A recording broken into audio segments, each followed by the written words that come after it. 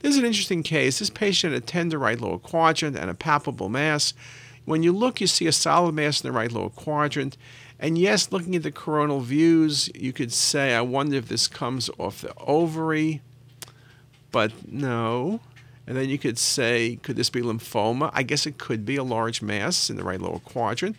In fact, could be metastatic melanoma, but if you look at the epicenter, it's really involving the small bowel. It's an exophytic type lesion, and this was a GIST tumor of the small bowel.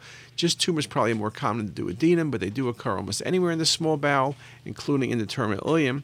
And this was just a very, very nice case of that. I should also comment that if you said melanoma, it would be hard to argue that you were wrong, because melanoma can produce large masses involving bowel, and even lymphoma can. But this is a great example of a GIST tumor.